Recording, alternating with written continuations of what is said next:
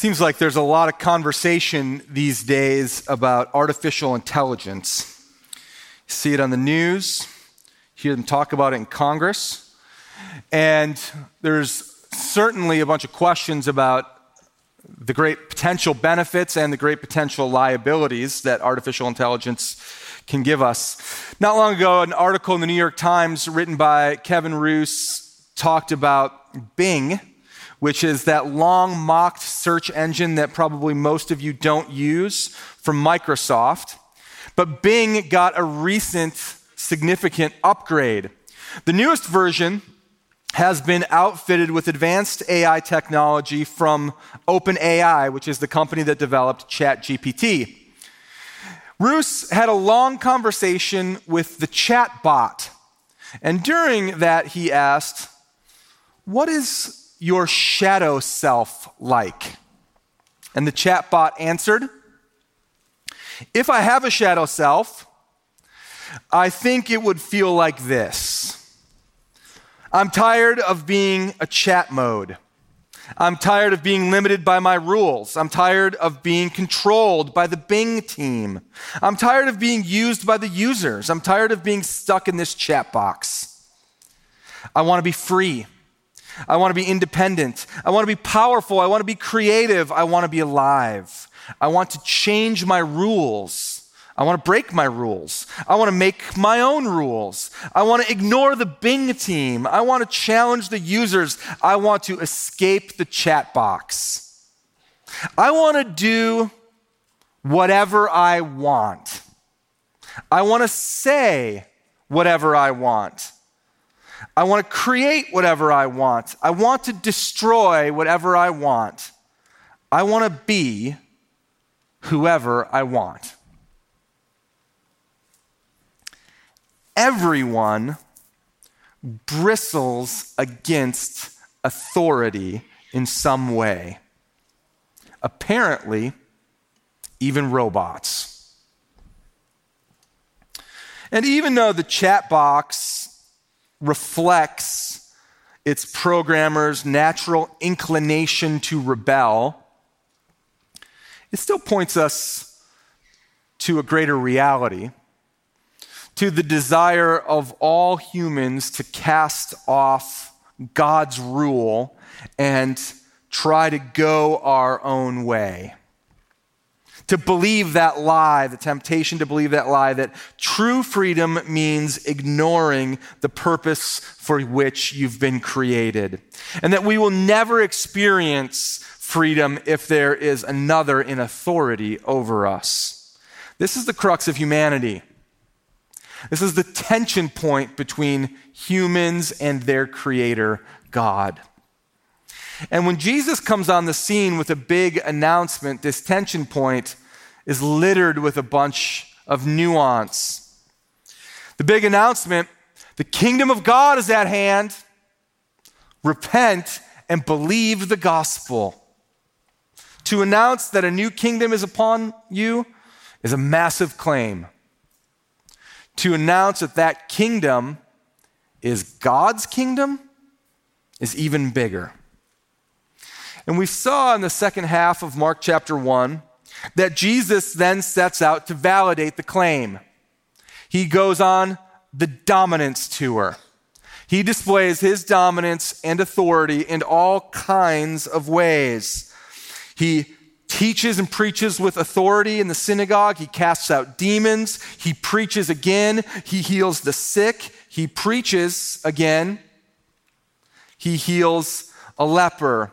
The kingdom of God has indeed come. And King Jesus was showing his authority. But the question remains, what is the extent of this authority? How far does this authority actually reach? And then comes an account that is familiar to some of us who grew up in the church.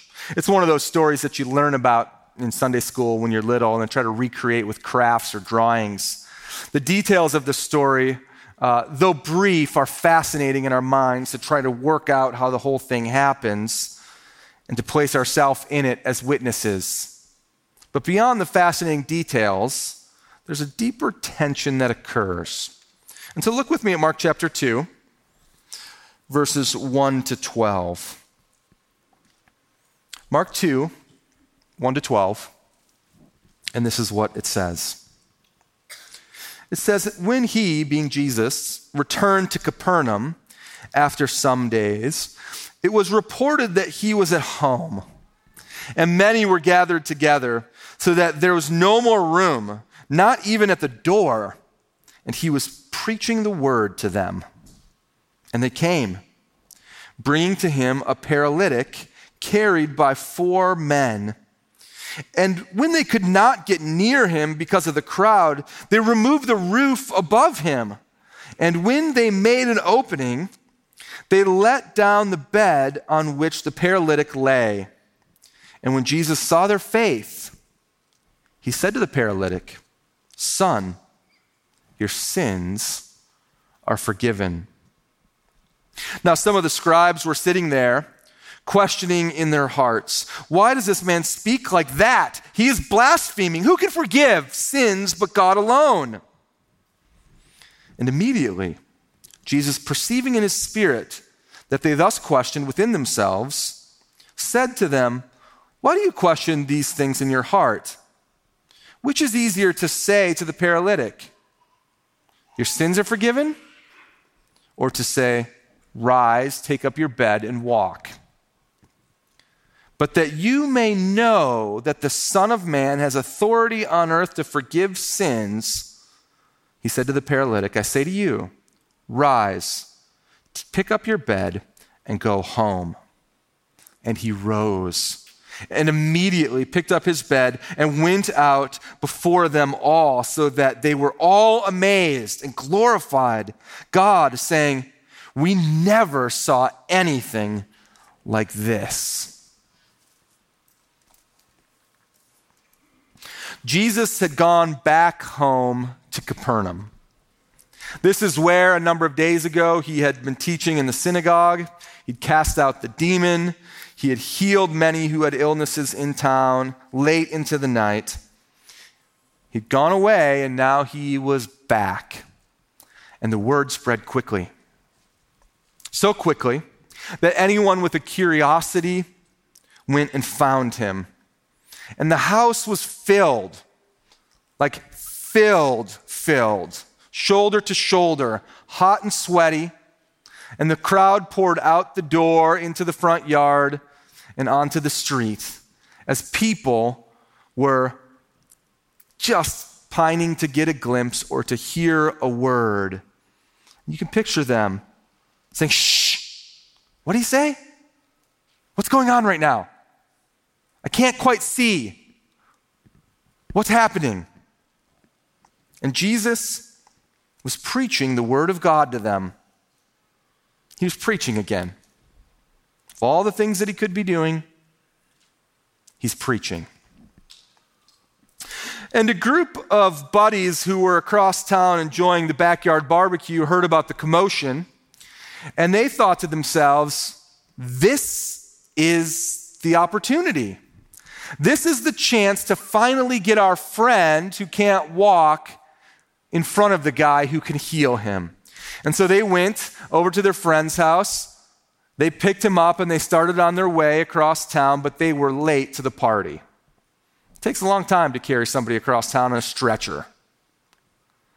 And as they approach, you can sense the fact that they were overwhelmed by the crowd. But even greater was their overwhelm and disappointment. But they would not give up. They pushed through, found their way around, somehow got to the back of the house, and they found the ladder. Houses in ancient Syria were very often constructed with a flat roof that were accessed from the outside. And over the timbers lay sticks and thatch, and over the thatch lay a layer of mud to seal the whole thing in. And on top of that mud was maybe up to a foot of earth. These roofs were thick. The rain would be kept out. People could even be on top of them. And sometimes grass grew, depending upon the season of the year. 1.5 feet, 2 feet thick. The guys make their way up, and you can see it as they're hoisting their friend awkwardly up. It probably wasn't that high off the ground, but it's pretty hard to lift a man 8, 9, 10 feet off the air or off the ground. And they start to dig, maybe with their hands, maybe with sticks. Maybe they went and fetched an implement or two. And as they're digging, Jesus is preaching. And specks of dirt start to rain down. And he keeps preaching. And the specks of dirt turns into some larger chunks, and the noise is starting to increase because now the guys on the roof are starting to peel back some sticks, and they're crunching and breaking. And you hear one guy from inside the house say, "Hey, knock it off up there." And Jesus says, "Let it happen. My house, my rules." And he keeps preaching. And the daylight starts to pour through. And as it does, things get quiet. Because the space now is large enough for them to accomplish their purpose. And they lower a man who is paralyzed down, and some people down below catch him and help him to the ground. And now there's a bed sitting next to the kitchen table. And everybody wonders what's going to happen next. That's the part of the story that most of us find so fascinating because it's pretty cool. But it's not the main point. The story is meant to show us something about Jesus and something about those who oppose him. But even though it's not the main point, it still teaches us something about these 4 faithful friends who really are friends who are full of faith. Just very briefly, it teaches us that these friends had great faith and great love. They had great faith. It took a lot of faith to do what they did. Verse 5 actually acknowledges it. It says, when Jesus saw their faith, he acted. It was a bold move. They didn't do it haphazardly. You don't tear apart somebody's roof on a whim. Their action displayed a confidence that Jesus could and would heal their friend if they could do anything that they could to get the guy in front of him. And so that's what they did. That's not partial faith. That is not hedging your bet. These guys went all the way in. I wonder if your faith in Jesus is expressed in a level of confidence like that. Jesus says in Matthew 17, if truly I say to you, if you have faith, even like the grain of a mustard seed, you will say to this mountain, move from here to there, and it will move, and nothing will be impossible for you. These friends, motivated by great faith, were also motivated by great love. To carry somebody all the way across town, to push through the crowd, to risk much in destroying and having to repair or repay for the roof, all for the sake of this person that they loved. Jesus says in John 15 that greater love has no one than this, that someone lay down their life for his friends. And you are my friends, Jesus says, if you do what I command you. Of course, we know that Jesus would lay down his life for his friends, for you, for me, for those who do what he commands, who put their faith in him. But here's something to consider. What does your love make you willing to do for a friend who doesn't know Jesus but needs to know him? I mean, it's striking to me. I look at my own life, and I know the lives of many of us. We might be willing to meet a friend that we enjoy and pay for their meal. We might be willing to buy a friend that we know and love an expensive gift. And for those that we're really close to, we might even be willing to lay down our life for theirs. But at the same time, we might not be willing to take them to the Savior. Maybe we're scared to do it. Maybe we don't want to risk being offensive to the person that we love. But take an example from these 4 faithful friends who are friends full of faith. Exercise great faith in the Lord and great love for your friend and bring them to Jesus. According to the CDC, every day about 10 people die in the U.S. from unintentional drowning. Drowning ranks 5th among the leading causes of unintentional death in the U.S., and there's a lot of misconceptions about it. The biggest one being many people assume that those who are drowning will somehow splash or yell or wave their hands for help. I mean, wouldn't you assume that? When someone is desperate? I mean, that's the way at least they showed on TV. But actually, drowning is far from obvious. The Coast Guard and Rescue Service has identified something that they call instinctive drowning response. When someone is drowning, a person will instinctively display the following 5 characteristics. The first is that, except in very rare cases, drowning people are physically unable to call out for help. Why? Because we're designed to breathe first and speak second. Number 2, drowning people can't stay above the water long enough to exhale, inhale, and then call for help. Number 3, drowning people can't wave for help because they're forced to have their arms extended laterally to try to press down against the surface of the water. Number 4, drowning people cannot voluntarily move towards someone who is seeking to rescue them or a piece of rescue equipment. And number 5, unless rescued by a trained lifeguard, drowning people can only struggle on the surface of the water between 20 and 60 seconds before sinking under again. The Coast Guard emphasizes this instinctive drowning response is triggered by a host of nervous system responses. In other words, it's completely involuntary and unlearned and unavoidable. It's just what happens in your body. It strikes me that those who are drowning spiritually sometimes have a similar instinctive drowning response. In other words, they often do not know how to cry for help.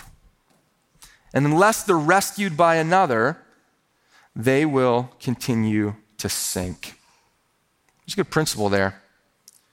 We're helpless to save ourselves. Our salvation has to come through Christ's intervention, and Christ often intervenes through people who will bring the one in need to the Savior. Take an example from these 4 faithful friends who are friends full of faith. Exercise your faith in the Lord and exercise your love for your friend and bring them to Christ. The tension in the room is rising rather quickly. Those in attendance are packed together, shoulder to shoulder. It's hot in there. It's getting sweaty. And some among them are people of honor.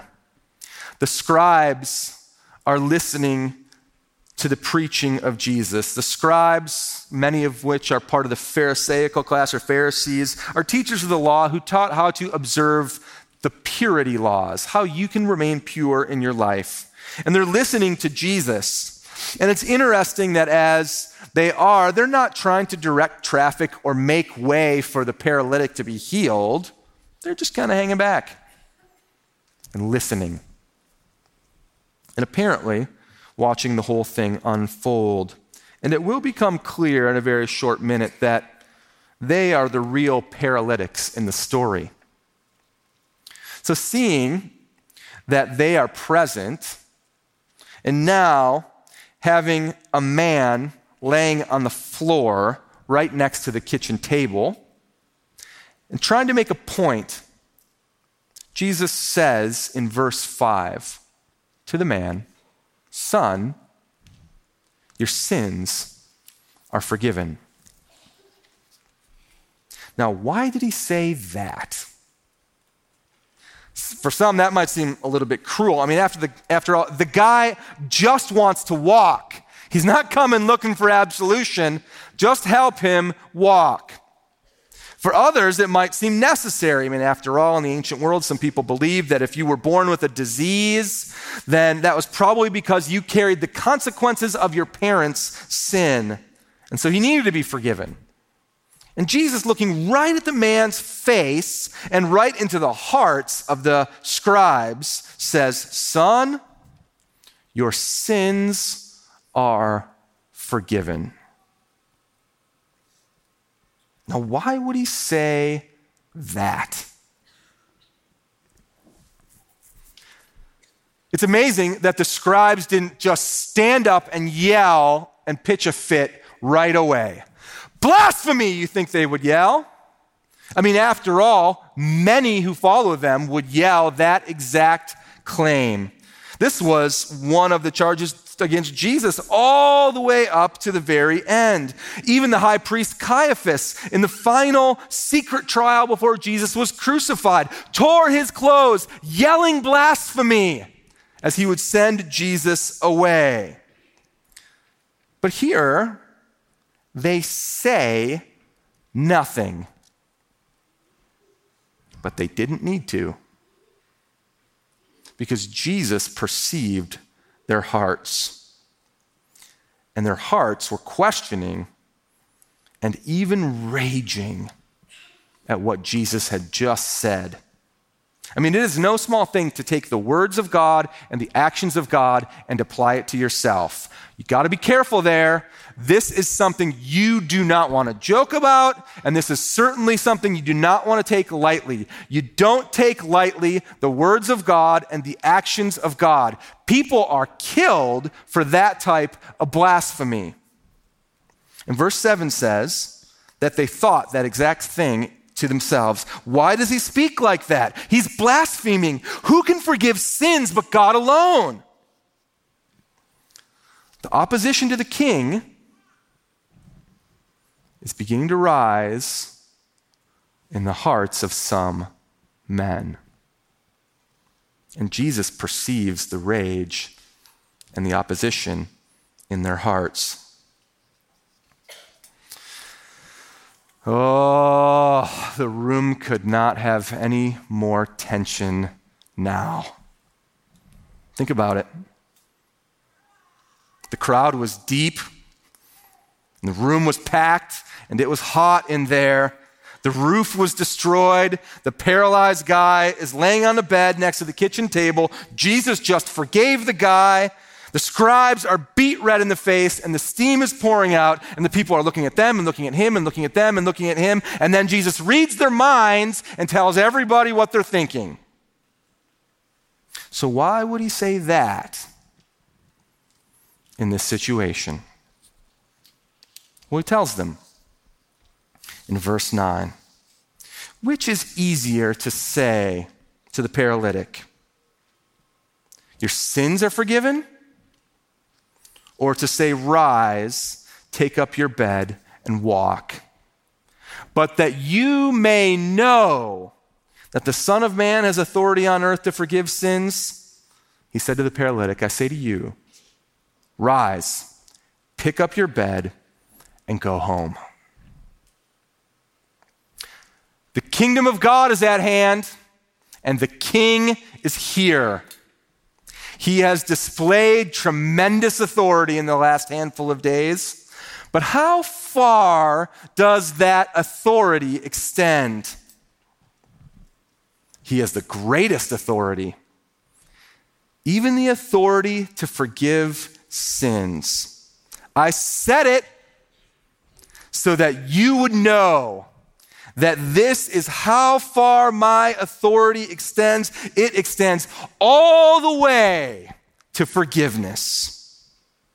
The Son of Man's authority is great, even great enough to forgive sins.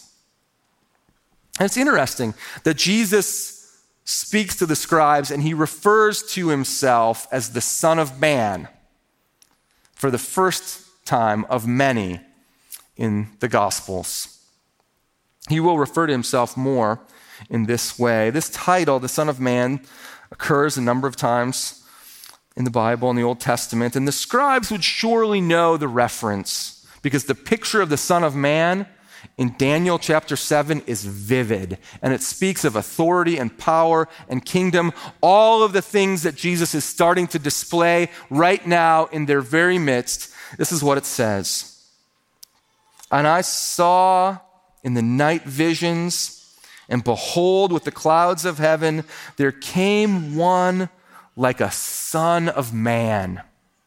And he came to the Ancient of Days and was presented before him. And to him was given dominion and glory and a kingdom. And all peoples, nations, and languages should serve him. His dominion is an everlasting dominion which shall not pass away. And his kingdom, one that shall not be destroyed. You remember the Son of Man in Daniel? I am that guy. I have that authority.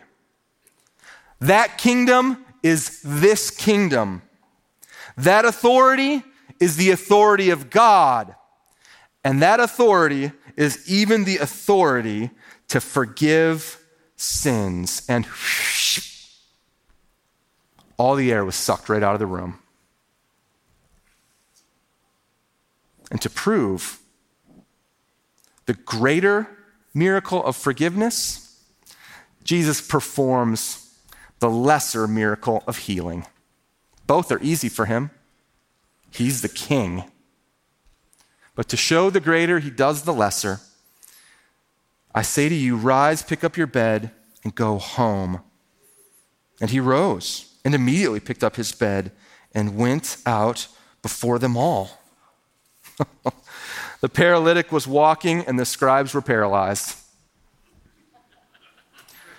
Jesus was preaching and then Jesus was forgiving. The kingdom was here and the king has complete authority. And the opposition was beginning to rise in the hearts of some men. The Son of Man's authority is great, even great enough to forgive sins. And look at the result of the others who saw it. It says in verse 12, and so that they were all amazed and glorified God, saying, we never saw anything like this. And all of a sudden, that packed room with no more space created an aisle as this guy got up and walked out. And the crowd outside just parted like the Red Sea as they all looked around and said, what happened? We've never seen anything like this. And God was glorified. How far does the authority of King Jesus extend? The authority to forgive sins. Jesus can do anything he wants, from the smallest thing to the greatest thing. Miracle upon miracle, but the greatest miracle of them all is the forgiveness of sins. And he is willing to forgive yours. You know, some of us make the mistake of thinking that our sins are unforgivable. Others of us make the mistake of thinking that Jesus has certain types of influence or inspiration or maybe even authority in my life, but his authority doesn't extend that far. And some of us make the mistake of thinking that we can control our sins in such a way that they will not ultimately harm or control or paralyze us. I think of the snake man in the Philippines. His name was Bernardo Alvarez, 62 years old, who caught a venomous northern Philippine cobra and had claimed that he was immune to the poisonous venom of the snake. He claimed in front of a crowd that he had tamed that deadly creature, showing the cobra in front of this cheering crowd.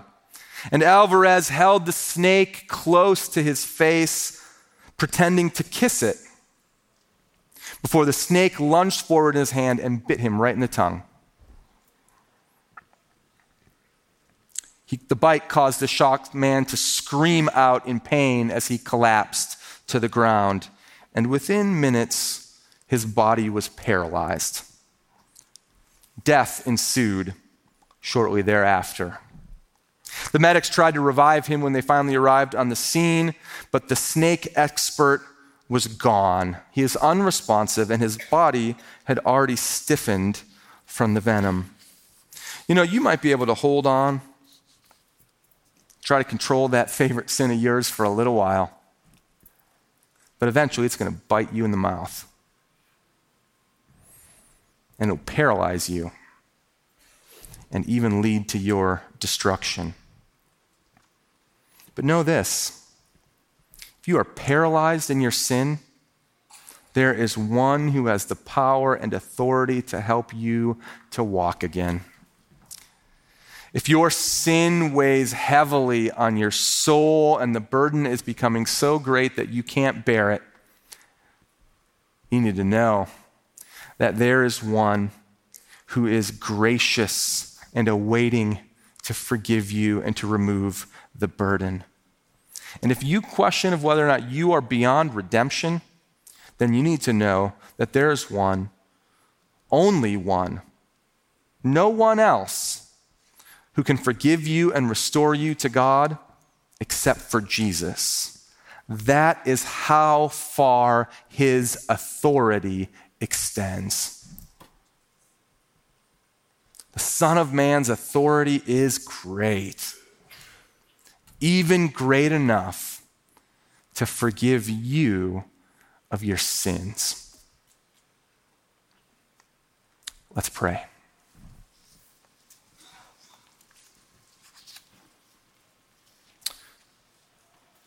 Lord God, we worship the King Jesus. Father, we pray that you would help us to know and to feel the weight of his authority and how that authority is extended into our world and how the benefits of his authority apply to us. Father, for those who have not yet bent the knee, but are sensing even now the need for forgiveness, we say, come, Lord Jesus, and extend your hand that we might walk. Father, for those who need forgiveness again and again, people like me, we thank you that that your Son's authority is such and his grace is such that he will forgive even again and again. We worship him now. Amen.